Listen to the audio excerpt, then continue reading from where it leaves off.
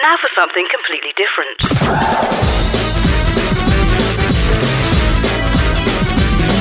Welcome to Shout Out of the closet and into your ears.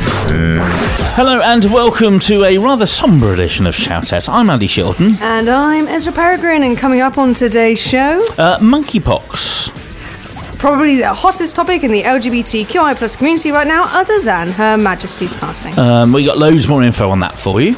And Groove, it's a show, and we'll be chatting to Fraser about it. Plus a little bit of Trump. No, not that one. All that and more coming today, right here on Shout Out.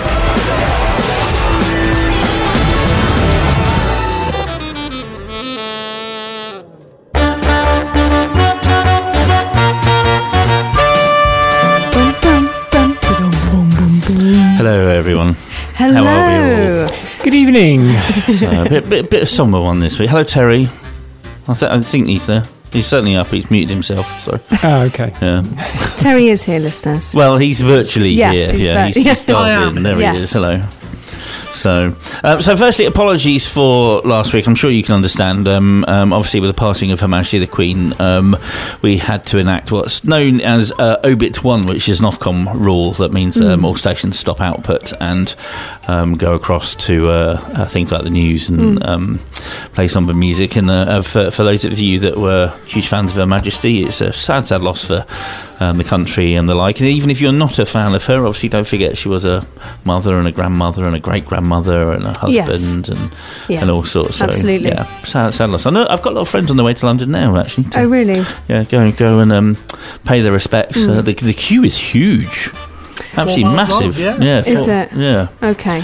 To the point, I think if you're not there in the next 12, 18 hours, I would say you may miss the cut-off point because they're having to stop people joining the line at a certain point so everyone can get past. Yeah. The queue was, even overnight, was 6 hours. Wow. Overnight. Gosh.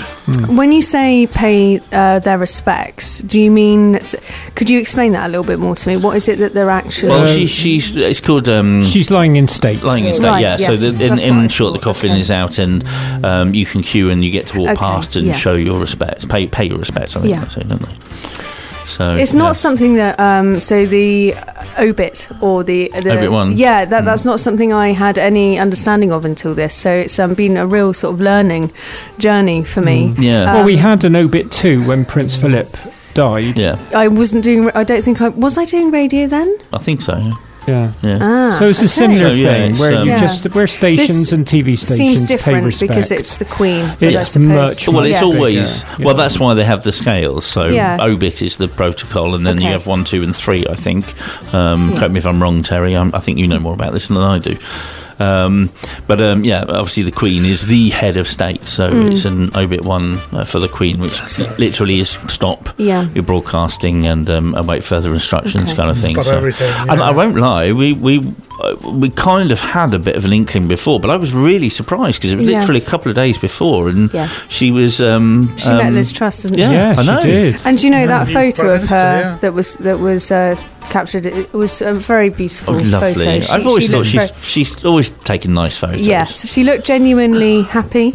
Yeah, and I it's like the very fact that there moving. was lots of celebration of the fun things and the laughs she given us. So. I watched a video of her and her grandson Prince Harry the other day, where he was making her laugh. It's quite recent. It's only about 2 years ago, and it was about the Invictus Games. And Obama did one of Obama's staff did a mic drop, a pretend mic drop, and her reaction was just splendid. I'm not going to ruin it. It's about 10 seconds long. If you want to look at some lovely footage, there's so much, but some lovely happy footage of the Queen with her family. Anyway, it's a very packed show, so I'm going to move on very, very quickly. Sorry to butt in there, Steph. I could see you were about to say something, but obviously we're going to try and bring you some of the content that we've been from last week, and we got a bit more this week, so it's a very packed show. It is. Obviously, because we're still in Obit 1, it's a little bit more sombre than we normally would do. So, but as I say, our condolences to the royal family, and of course to the rest of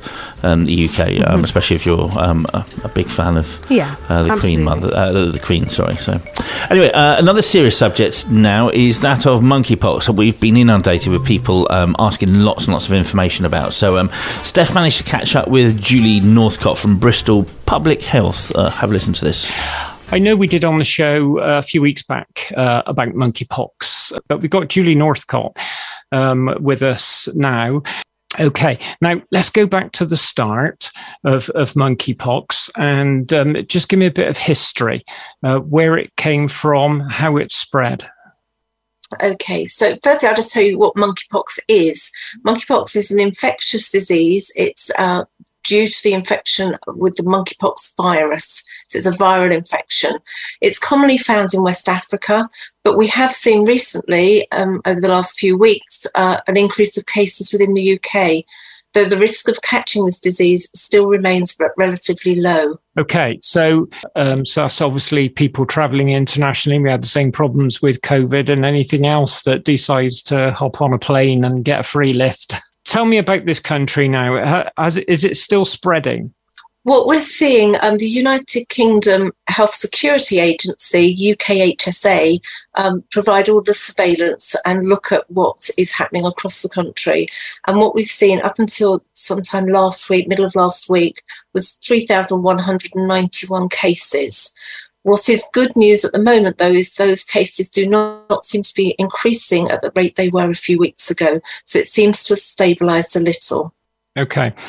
How easy is it to actually pass on? Because there's a lot of stories out there about different ways, and I guess the gay community are taking a hit at the moment due to prejudice and hatred.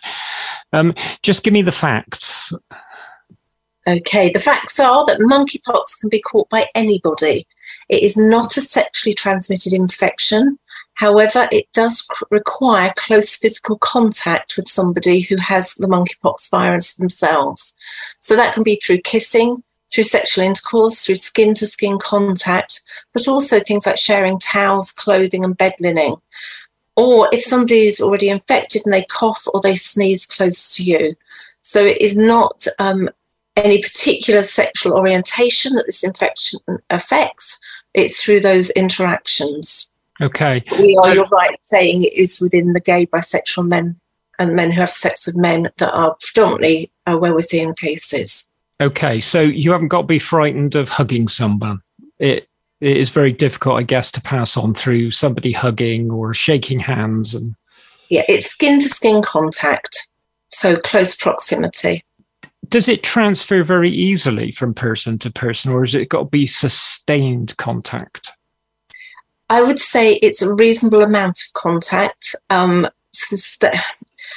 close contact with somebody, so you're not likely to catch it if you're sitting next to somebody on the bus or having a coffee with somebody. It's at close contact. Okay. Right, now what is available at the moment? Now, we know there was a bit of a problem with vaccinations. I think the UK actually ran out at one point, but is that starting to improve now? So we have had vaccinations provided within the UK and particularly across Bristol, North Somerset and South Gloucestershire, and we have had a really good uptake of those vaccinations. Those vaccinations, there is still a delay in some of the supply, and they are being prioritised for those, rightly so, most at risk. So those individuals that are identified as having been a close contact with somebody that has currently got monkeypox, and people will be called by the Sexual Health Service as more stock becomes available.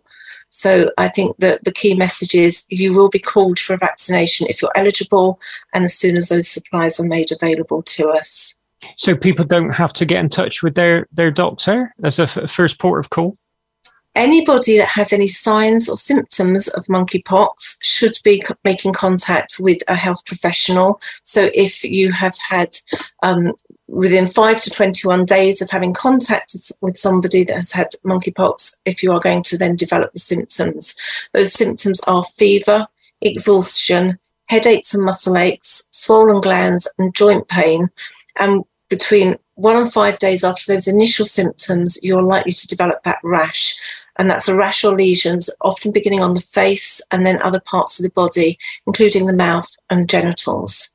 And at that point, if you've got any of those symptoms, I would really strongly encourage you to contact your local sexual health service. Okay. Now, some of those are identical to COVID. Now, there's obviously tests that you can do to see if you've got COVID or not. Is there anything similar out there at the moment for monkeypox? That would be through your sexual health service. They would take swabs and send them off to the laboratory to get tested. Okay, so you have to go in somewhere. You can't go to a chemist and pick a test kit up. No, okay. So people can go to their health clinic, their doctors, and like you said, there is a bit of a hold up at the moment. Is that expected to be very long? We've been advised that the supply of further vaccinations will be made available during September. Okay. Julie, I think we've got all the information we need, and you've given us the facts. So that means anyone out there listening to stories or reading stuff on Facebook, don't do it. Just listen to the professionals that we talk to and get the facts. Julie, if people want more information, social media and website, please. So if you are displaying the symptoms of monkeypox, please call the NHS 111 or your local sexual health clinic. If you live in Bristol, North Somerset or South Gloucestershire and you're displaying symptoms of monkeypox, then you can call Unity Sexual Health Helpline on 0117 342 6965. And if you want more information and guidance on monkeypox, you can visit the Unity Sexual Health website on www.unitysexualhealth.co.uk. Julie Northcott, thank you so much for joining us and helping us understand monkeypox a lot better. Thank you. Thank you for having me.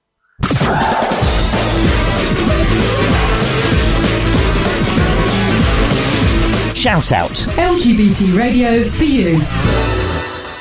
The Shout Out podcast. That is The Weeknd and Ariana Grande. Absolutely love that. Isn't it beautiful? It's haunting, isn't it? Yeah, it is. Really good pop song. I think she's lovely. Yeah. I'm a big fan of The Weeknd. Oh, yeah, me too. Yeah. I just, absolute talent, that man, isn't he? Yeah. Those two together. I mean, what well, it doesn't matter who he partners with. He just creates a hit. Yeah. He's just so talented. Well, she's married, so he can't partner with her. Musically. Anyway, Trump, not the one that... And you've got to pronounce it in a French way, Andy. Trump. Louis. So the Eye of Trump, very surreal theatre piece, and just listen to this. It's quite off the wall what they're doing. Okay. Right, shout outs at the theatre again. And we love going to the theatre on this show. And I'm with Ollie Savage. Now, Ollie, you've got something really off the wall and special, haven't you? Yeah, we do. It's Trump L'Huile. Is that right? The eye? I believe, I'm no French expert, but I believe it's pronounced Trump L'Oeil. Okay. Trump L'Oeil, yes. Thank you for that. Thank you. Yeah. No, not at all. Any French listeners will be thanking you for that. Yeah, I'm not sure. I don't know what they'll think of my pronunciation. Okay, but it means Trump the eye. Now, so tell me a bit about that, the backstory. It originally came from the States. Is that correct? Yeah, absolutely. So our fantastic writer Henry Biggs is originally from the USA, currently living in France. And the idea, so Trompe l'Oeil is kind of a surrealist art tradition. It's an art tradition that's all about optical illusion. It's a lot about kind of perspective and how you can trick the eye. That's what it literally means to trick the eye into kind of seeing things that aren't necessarily there. And so the name of the show came about. Henry was looking at that kind of period in contemporary political history, at the Trump administration, and really seeing all these elements of deception, of surrealism, of bizarreness that were so kind of inherent in that administration. And so he thought, and I agree, that it's a really great marriage of kind of form and story. So using this kind of surrealist approach, we're exploring that Trump rise and fall, bringing in elements as well of circus, of cabaret, of queer theatre, to hopefully explore that very surreal moment in political history, but also hopefully poke some fun and reclaim some power at a lot of the people who were persecuted by that administration as well. Yeah. Now, you're the director, Ollie, and you've got an incredible backstory, haven't you? The actual theatre productions that you've directed. Just give me some of those that are headlined. Yeah. Oh God, I don't know if I'd say incredible, but well, I suppose the biggest part of my background is for the last 4 or 5 years, I've been running the Greenhouse Theatre. The Greenhouse is the UK's first zero waste performance space. And so I set that up in 2018, I think. So yeah, 4 or 5 years. I set that up in 2018. And yeah, it's a pop-up and it was built with a couple of other people. We designed the venue. We led the build on that venue. And it's been to a few different places around the UK. And that's kind of been the main focus of my work over the last few years. And so through that company, I've directed an array of shows. Most recently, I did a production of As You Like It with some original music that I wrote, which was fab, really good fun, through the Greenhouse. And also like more contemporary stuff, a lot of storytelling. My background really is in site-specific, in immersive theatre, in theatre that uses spaces in slightly unusual ways. And if you come and see Trompe-l'œil, you'll see, we're working in Traverse. And I was thinking about this the other day, I don't think I've ever actually made a show in a end on like a traditional proscenium arch kind of setup. Just by luck of the draw, it's just never kind of hasn't ended up happening. But yeah, and that's where, and then that's, through some friends, I met Henry, and that's how I'm here and working on this fantastic show today. Okay, now let's go way back. Not that you're that old, sure. Of course. Let's go back to your childhood. Did you always have like acting in your blood? Were you always play acting and that, and playing dress up? Yeah, from a very, very young age, yeah, absolutely. Like I would do little shows for the family on Friday night for dinner. I remember quite clearly when I was like maybe 5 or 6. There was a new stagecoach that opened up in the just where my parents live, and my mum was like, "You're going to go to this," and I was like, "I don't want to go. It sounds stupid. I hate it. I hate it. Drama's stupid." And she was like, "You're going, and you just go once, and if you hate it, then you don't have to go again." And I was like, I don't want to go, but fine. And I went, and I loved it. I had a great time. So your mum knew you better than you did. Yeah, very much so. Of course, isn't that always the way? Yeah, absolutely. And so that that was kind of what kicked me off. And I've been acting I had been acting pretty consistently from that age until about 19. At which point at uni I picked up directing. I directed my first show, and I realized. To put it positively, I realized that I really enjoyed directing, and it's something I think is a place where my skill set kind of really comes into its own. To put it a bit more negatively, I think I'm a fine actor, but I don't think I'm a good enough actor to really, be successful with that. And I do think directing was something that really fits my skill set. It involves you have to be a really great communicator to direct. You've got to be able to speak in so many different languages to so many different people constantly. And I think that kind of management, but with a creative eye, is something that I really enjoy and something that I think I'm quite good at. So that's kind of how I ended up in directing specifically. Do you still keep your hand in and do a bit of acting though? I do a lot of storytelling still at the moment. So not quite acting, but performance storytelling, writing fairy tales. I think I maybe mentioned, but I'm from a creative perspective, I'm really interested in like myth, magic, storytelling, and how to create that sense of togetherness on stage. And something that I found over the last few years is that the kind of ancient tradition of storytelling of one person having a story and relaying that to a group of people is such a fantastic way to build that myth, magic, and togetherness. And so, yeah, that's a tradition I really love. I was working with the Design Museum probably about a year ago now, actually. Time flies. For example, on a new commission, they commissioned me to write 3 new kind of folk fairy tale things that I would perform alongside one of their new exhibitions about waste in the design process. And yeah, I just think I love it. It's a lot of fun. So I keep my finger in that pie. So you alluded to writing books. Are they available for people to buy? They're only short stories, and unfortunately they're not yet, but I am working towards a collection at the moment of kind of like 15, and they'll very much be fairy tales, not fairy tales for adults, not in the sense that they are adults, but just in the sense that They're okay. Everyone can read them. I love reading children's books. Well, you'll have to get in touch when they're out because we'd like to go on. Yeah, absolutely. I will do. Yeah. Now the storytelling. How do you do that? Do you go out to different venues? Yeah, I mean, I've been approached a few times. More often than not, I get approached. People kind of wanting to kind of put together a commission. And so I get approached on a specific theme. As I mentioned, the one at the Design Museum was based around waste and how we create waste in the design process and how we could reduce that. It was to go alongside one of their existing exhibitions.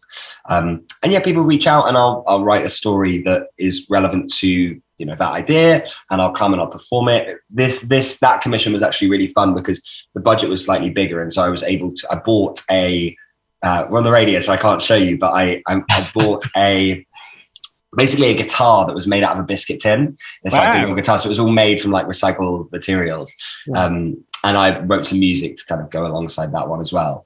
There are 3 stories in that. One of my favorite one was called The Tin Can Man, and it's about this young boy who has this tin can that he really loves, and everyone is like, it's a piece of junk, throw it away. But he's like, no, I love it. I can use it for so many different things. And then some bullies steal it from him, basically. And a couple of days later, miraculously, this man turns up in town with this huge wagon, and the wagon's full of all these hundreds and thousands of tin cans that are in the shapes of coffee, that are used for coffee pots or like little toy trains or made into like musical instruments and that kind of thing.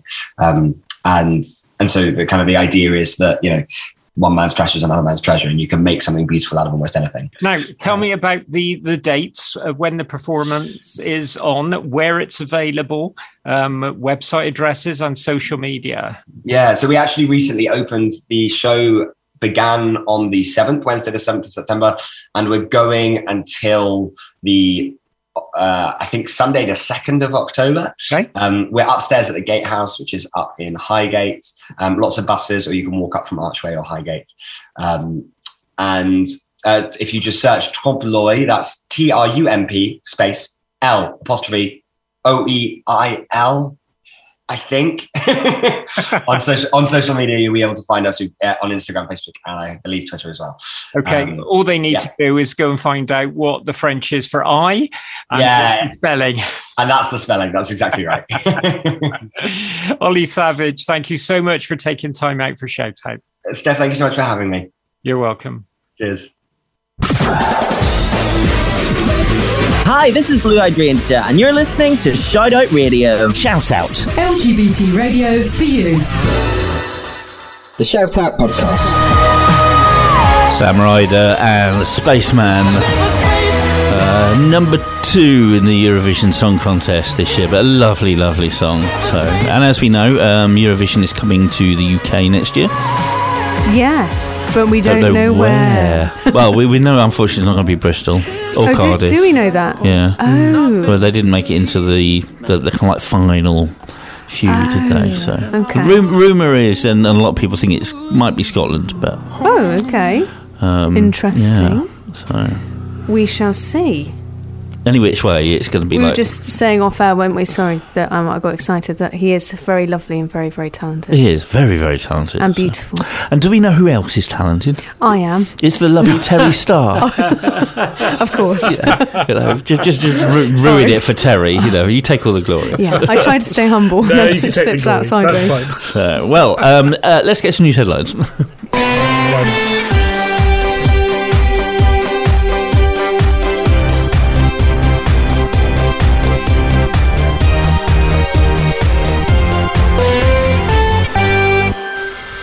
This is Shout Out News on Thursday the 15th of September.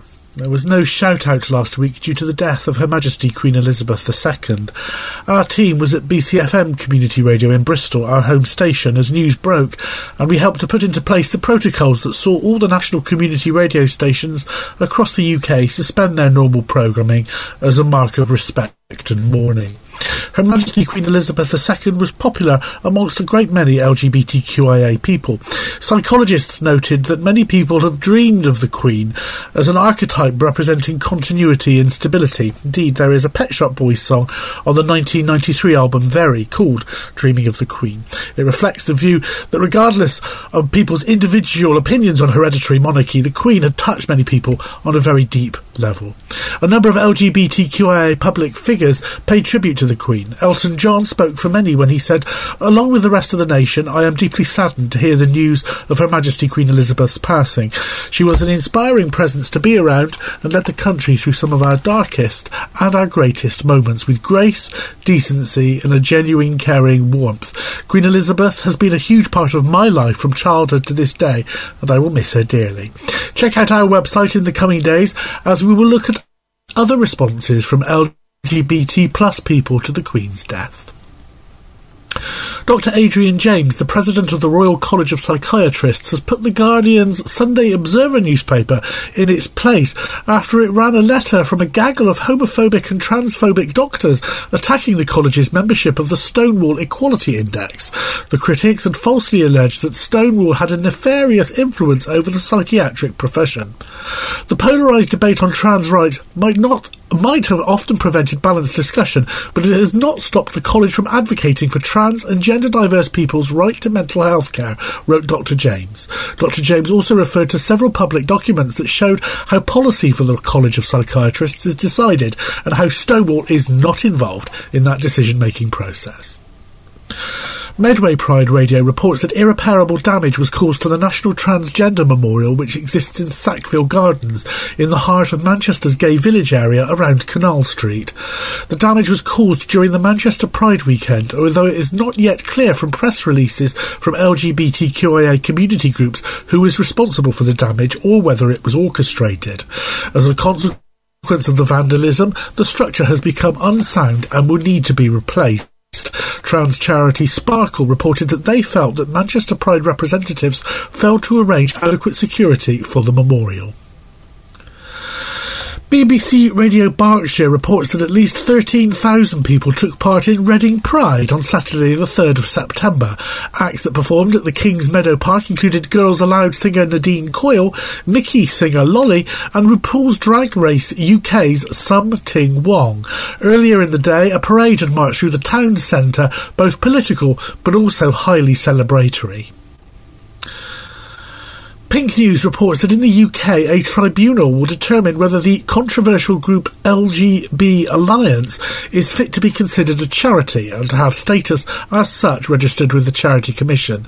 The case against the organisation has been brought by trans youth organisation Mermaids and the Good Law Project. Pink News has published an extensive guide to the legal arguments in the case, and they can be found via a link to our own website's newsfeed article.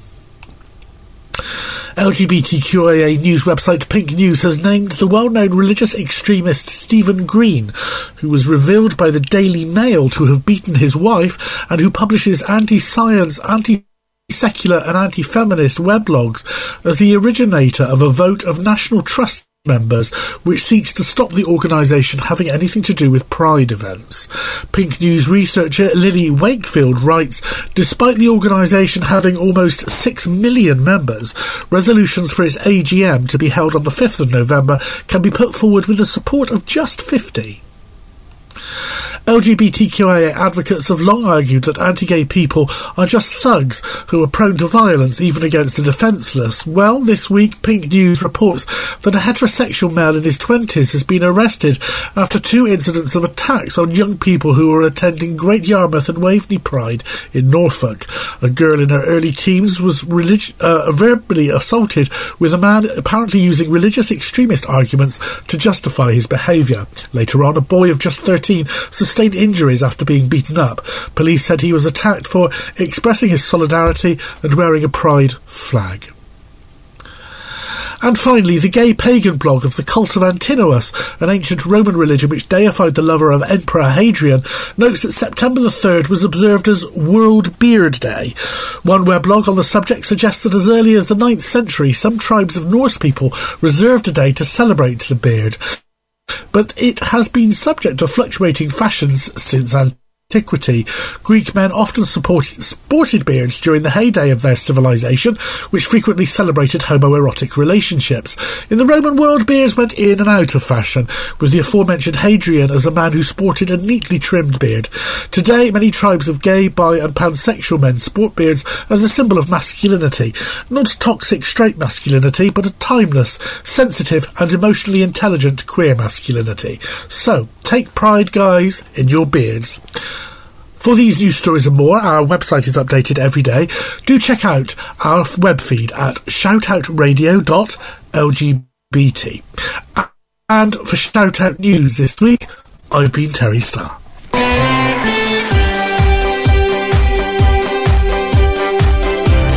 Shoutout News. National and international LGBT news for you. And apologies there for the odd dropout. I hope it didn't interrupt the stories for you. That's what happens when Terry's under the stairs, you see. Just...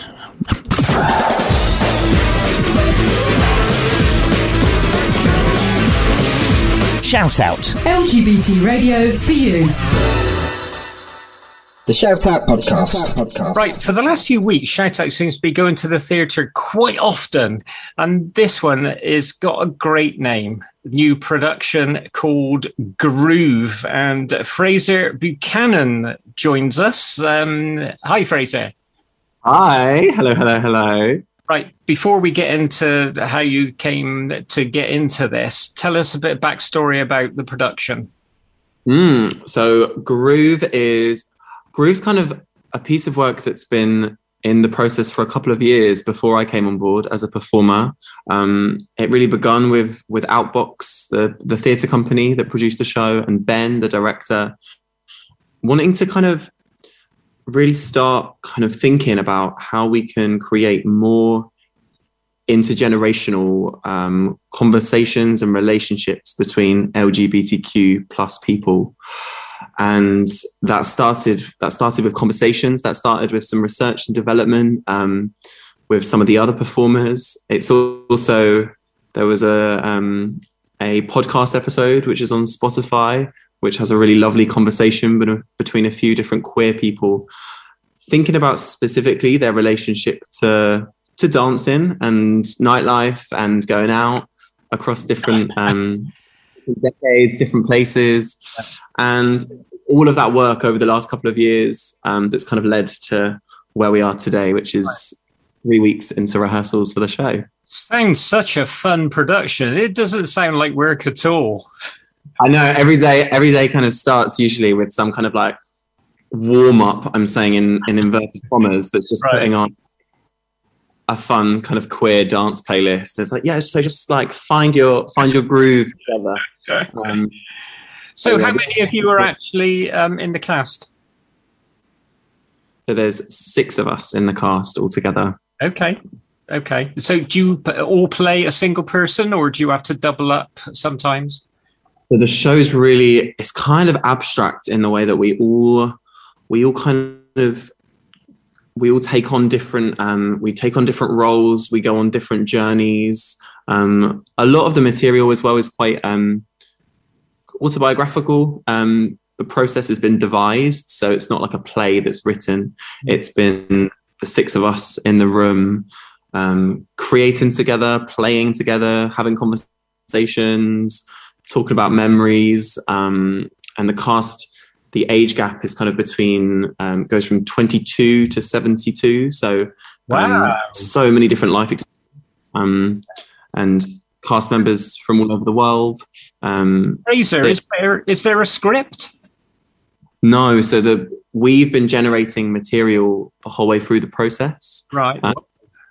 And I'd actually say the show, we're in week 3 now, so we've got a couple weeks until we open. And I'd say there's pretty much mainly movement and dancing as opposed to lots of text, which is really exciting for me as a dancer.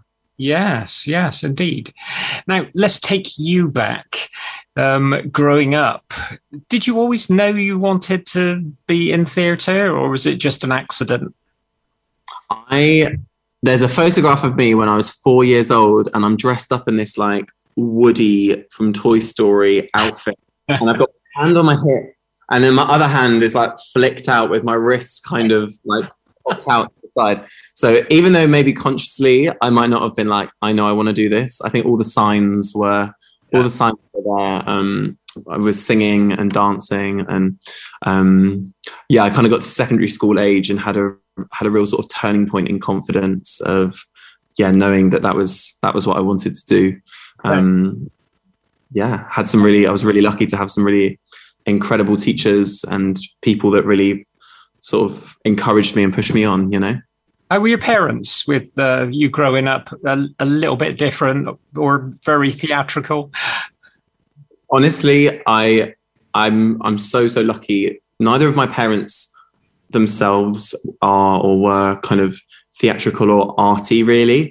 But they were always just like, yeah, okay, cool. We don't really understand it, but if you're happy, then great, go for it. Oh, how lovely. Because, it was really, so even if they've at points didn't fully understand something or weren't ever like, there was never like a judgment, or they're like, if you're happy, then we're happy.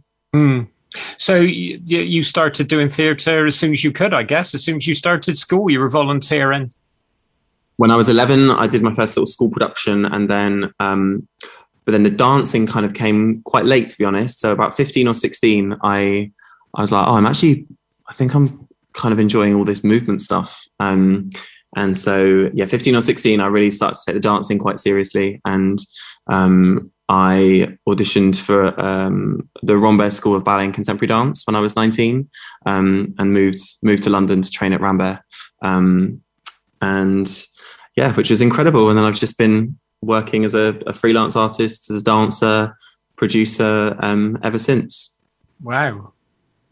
How did you find the dancing school? I guess it was a passion, so you must have found it so lovely. It was amazing, but oh my God, it was so hard. I'm from quite a kind of like normal working class background in Southampton, and my audition, I couldn't get my morning shift off from the Tesco Express that I worked in Southampton High Street.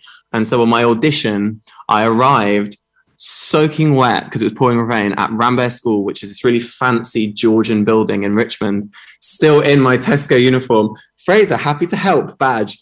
And I like walked through this door, and there's all these very like pristine, sort of quite posh looking ballet kind of 16, 17-year-old boys in their like warm-ups and everything. And there's just me with like soggy blonde hair in my Tesco uniform. Like, yep, I'm here. How did that go? How did they respond to that? Do you know what? I think it was more me projecting like, oh God, I don't really belong here. I don't really belong here. Because people are just doing their own thing, but it turned out all right in the end because I got offered a place. So how lovely is that? How lovely is that? Yeah. Now, tell me a bit more about the production. Where is it taking place and the time period? Yeah, we're really lucky. We've got a nice little run. So from the 20th of September to the 1st of October, we'll be at the Oxford House, which is a theatre in Bethnal Green. And there's shows all the way through the week, matinees on Saturday.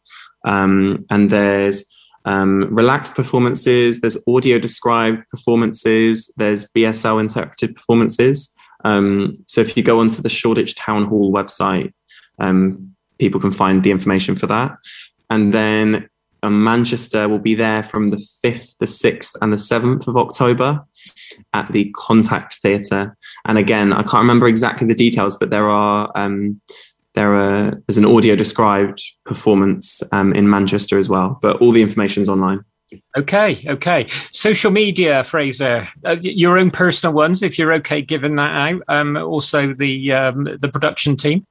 Yes, so at Outbox Theatre is for the production. At Fraser Fab is my social media. So that's Fraser, FRASER FAB. And I guess that's a capital FAB, yeah? Because no one believes me, but it's my initials. My initials are FAB. So, yes. Yeah. Well, when you were born, I guess it was known you were going to be Fab. Bad by name, bad by nature. My mum knew. You know. She did. Fraser, thank you so much for taking time out of rehearsals and joining Shout Out to Break a Leg. Thank you. It's my pleasure. Have a lovely rest of your day. Take care. For more information about Shout Out Radio, visit us online at shoutoutradio.lgbt. Shout Out. LGBT radio for you. The Shout Out Podcast. Conchita Wurst and Rise Like a Phoenix. That's guess the year. Do you remember what year that was? Absolutely have no 2015? Oh, close. That'll be 14 or 16 then. 14. Yeah, 14. 14. Yeah. Gosh, Yeah. it doesn't feel that. Do you know what? Do you know what country? 8 years. Wow. Do you remember what country it was? Autriche. She's Austria. Yeah, Austria. Oh. Yes. Wow, I would not have got that on my starter for 10. No, it was mad to think it's 8 years old now, that track. I was. I'm glad I was sat down for that one. It's not often I feel old, but I did briefly. Still the best Bond track that never was, isn't it? Absolutely. I know. It's so funny you say that, Terry, because me and Ez were just saying that. Yeah. It was like that was made to be a Bond track, but never was. But I think the Bond franchise always use British artists, don't they? No, because their last one was Billie Eilish. Oh, was it? Right, yes, okay. but they do tend to stick more to the Brits. Because we've had Adele, we've had Sam Smith. Yeah, both of which are amazing. But didn't we had I want to say Jack Black, but he's not called Jack Black. We had a really alternative sort of emo rock singer do one of the Bond themes, which was really sort of... Do you know who I'm talking about there, Terry? No, I don't, I'm afraid. Oh, okay. All right. Well, we'll leave that one to listeners. Tweet us. But yeah, so I think they sort of generally tend to get the Brits in to do the tracks, but that would be incredible, wouldn't it? Yeah. Or even if she were to write a new one with somebody, but it would have to be that epic level. Yeah. We play 2 from Eurovision tonight. I actually picked them because they're nice... somber tracks, and given what's going on in the UK at the moment, it's nice to tone it down and have something a bit lighter than the kind of dancey stuff we do. But Conchita Wurst and Sam Ryder actually performed together a little duet on YouTube, didn't they? Backstage at Eurovision. If you haven't seen that on YouTube, it's well worth having a look at that one. So yes, and I was just checking out Mr. Sam Ryder's tour tickets availability. Oh yeah, and there are some. There are some. So if you want to go see Sam in person, go and have a look, because he's doing a huge tour next year. I've got a list of every single James Bond theme and who sung them. Well, we have no time. I've just done a googly Google, and it was. You have like 20 seconds. It was Jack White. I said Jack Black, the comedian and singer, but it was Jack White, the American musician from the White Stripes. Oh, Aha did one, The Living Daylights. Oh, yes. They're not Brits. Yeah, they did. I remember 87. No, oh my goodness. Right, I'm going to have to listen to all of them now. Yeah, I remember some of them just because I like the song. Like I loved the Adele one. Me too. Sing Out Bristol have sung that on stage, and that was amazing. Hearing that, I can imagine a choir that would be quite powerful. Oh, Jack White did it with Alicia Keys. Yeah, yeah, that was a really surreal choice, I thought. The Sam Ryder one was really good. He wrote it in something like about 30 minutes. It was mad, wasn't it? Yeah, sort of thing Elton John does. So, anyway, that is it for another week. I'm off for a couple of weeks, so I'll be back in October, but I'm leaving you in the lovely safe hands of everyone else. Matthew will be here next week. And I'm here the week after, but if you want to hear us in between, check us out online at shoutoutradio.lgbt. So Matty takes that. Matthew is here next week, looking at toxic masculinity in the theatre. But from myself, from Ez, from Steph and from Terry, our condolences to the royal family, but for now, everyone say bye-bye. Goodbye. Bye-bye. Shout Out. LGBT radio for you.